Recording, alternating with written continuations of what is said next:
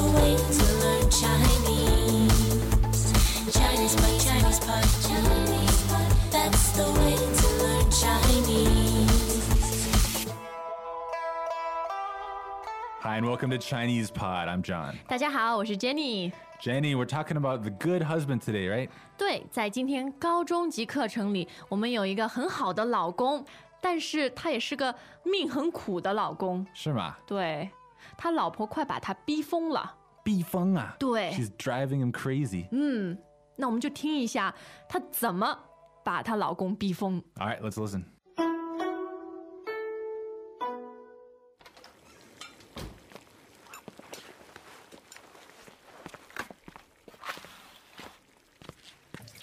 老公，你回来啦！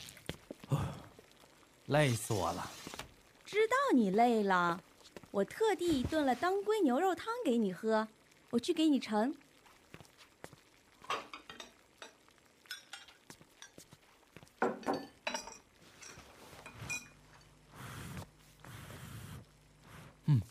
味道不错。那就多吃点儿。对了，后天该交房子的按揭贷款了。还有，上午我去金宝贝听了试听课，太棒了！我也要让皮皮从小就在双语环境里长大。哎，你加薪的事和领导提了没有？我还想……好了，你让我安静的吃顿饭行不行？怎么了？这些都是头等大事，我跟你商量一下，不行吗？自从有了皮皮，我周末也去兼职，回了家你还从精神上折磨我，再这么下去，我肯定会被你逼疯。就你功劳大，你怎么不10月怀胎，生个孩子试试看？就算是机器，也是要休息的。你想让皮皮输在起跑线上？唉，男人真命苦，下辈子再也不做男人了。真没出息！男人的天职就是挣钱养家，就像女人要生儿育女一样。你离我心目中好男人的标准还差得远呢。好，我明天下班就去卖血，行了吧？不行，下了班你就给我回家吃饭，我每天都给你做好吃的，好不，老公？只要你不再啰嗦，什么都好。你说的什么都好。我今天看到化妆品打折，才800多。什么？800？哦，好，买。好老公，这才像个男人。来，再吃一碗。All right, so Jenny, I gotta ask. 什么叫当归牛肉汤？当归牛肉汤，非常有营养哦。那么当归是一种中药，那经常用在牛肉汤里。好吃吗？有一点点苦。我想我应该喝过。但是对你的健康很好，虽然味道不怎么样。当归牛肉汤，那老公回到家很累，老婆就说我去给你盛当归牛肉汤，去给你盛汤。对，就像盛饭是吧？没错，你可以盛汤、盛饭、盛面条、盛饺子。Serve it up。对，他刚开始态度很好啊，但是老公刚喝了一口汤，这老婆就说：“哎呀，后天该交房子的按揭贷款了，要交钱了，交房子的按揭贷款。”按揭是什么？按揭就是你分期还一个款。Okay, so we're talking about the home and paying by installments. Of course, it's the mortgage. 对。So 交 we're talking about making mortgage payments. 交按揭贷款。So pay mortgage. There's no payment word, huh? 对，款有点像 payment 啊。贷款就是 loan， 对吧？对，交按揭贷款是很大的压力啊，每个月要交好几千块钱。那除了这个呢，老婆还说我去金宝贝听了试听课。金宝贝是什么？你一听这个名字，宝贝就是和小孩有关的。对。那金宝贝呢，就是一个 Golden Babies。对，给很小的小孩上课的，其实就让他们玩，但是也是有一些教育性。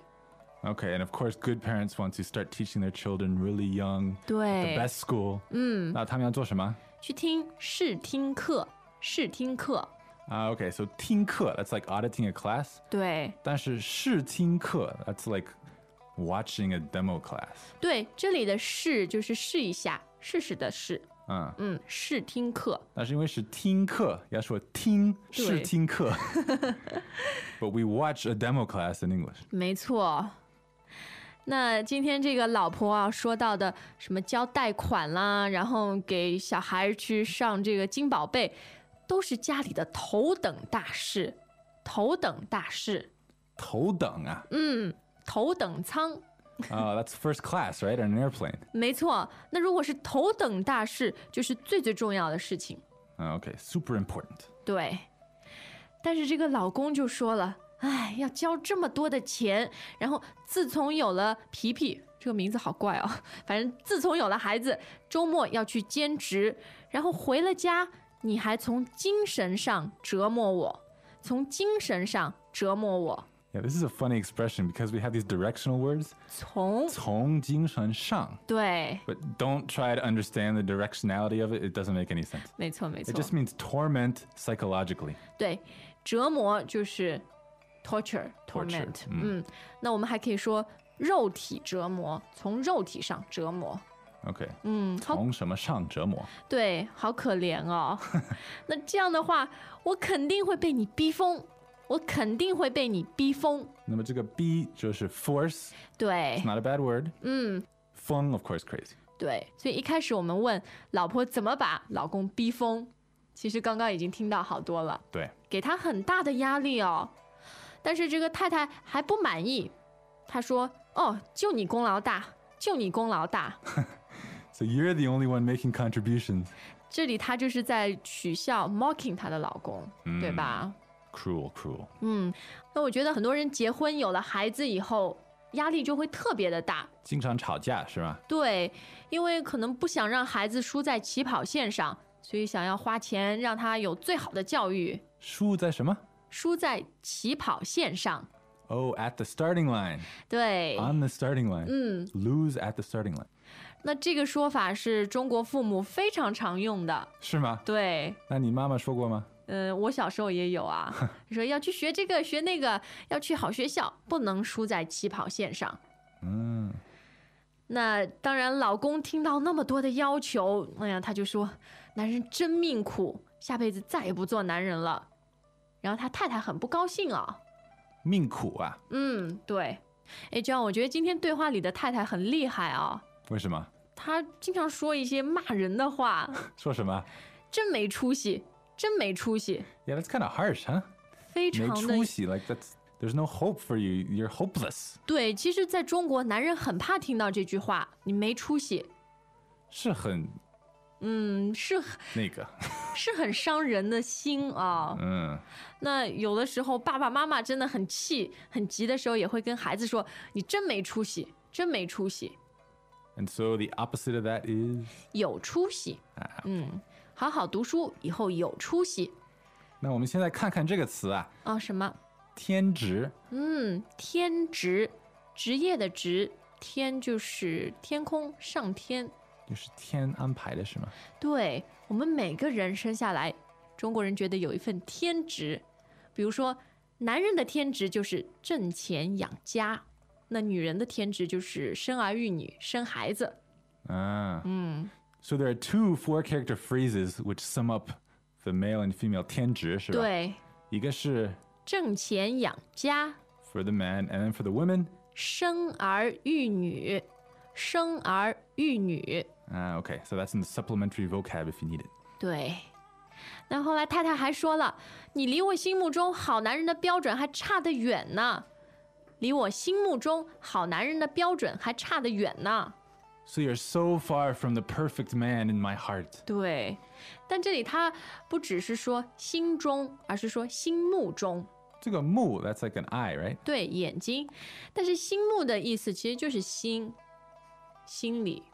那心目呢是比较浪漫的一个说法，所以经常你说你的理想的时候 So like ideals, expectations. 对 These things that are listed out in your heart. 对，心目中 Okay, so then the guys started getting sarcastic too, right? 对，他说好好好，我明天下班就去卖血，要去卖血。卖血啊？对，在中国可以卖血吗？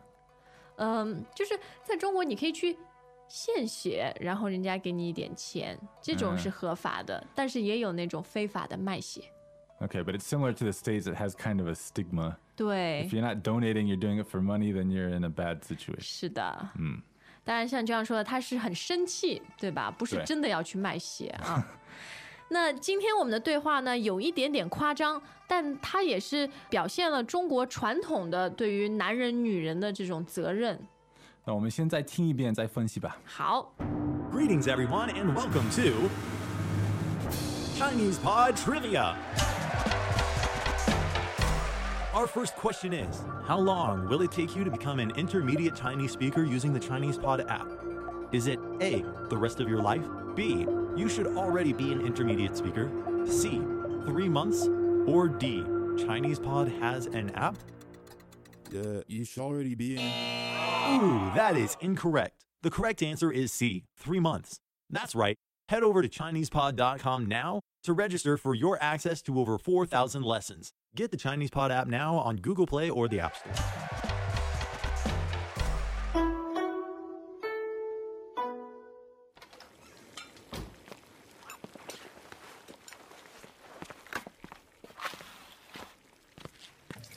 老公，你回来啦？累死我了。知道你累了，我特地炖了当归牛肉汤给你喝，我去给你盛。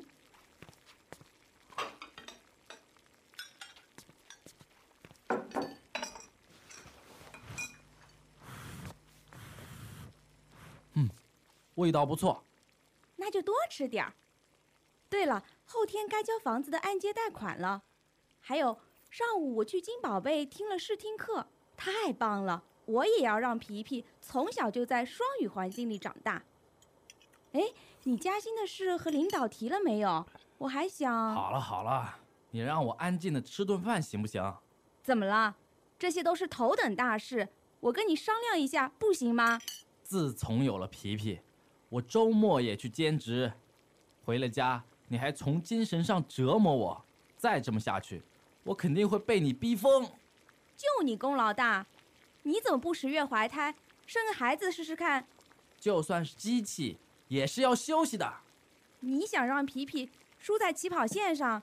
唉，男人真命苦，下辈子再也不做男人了。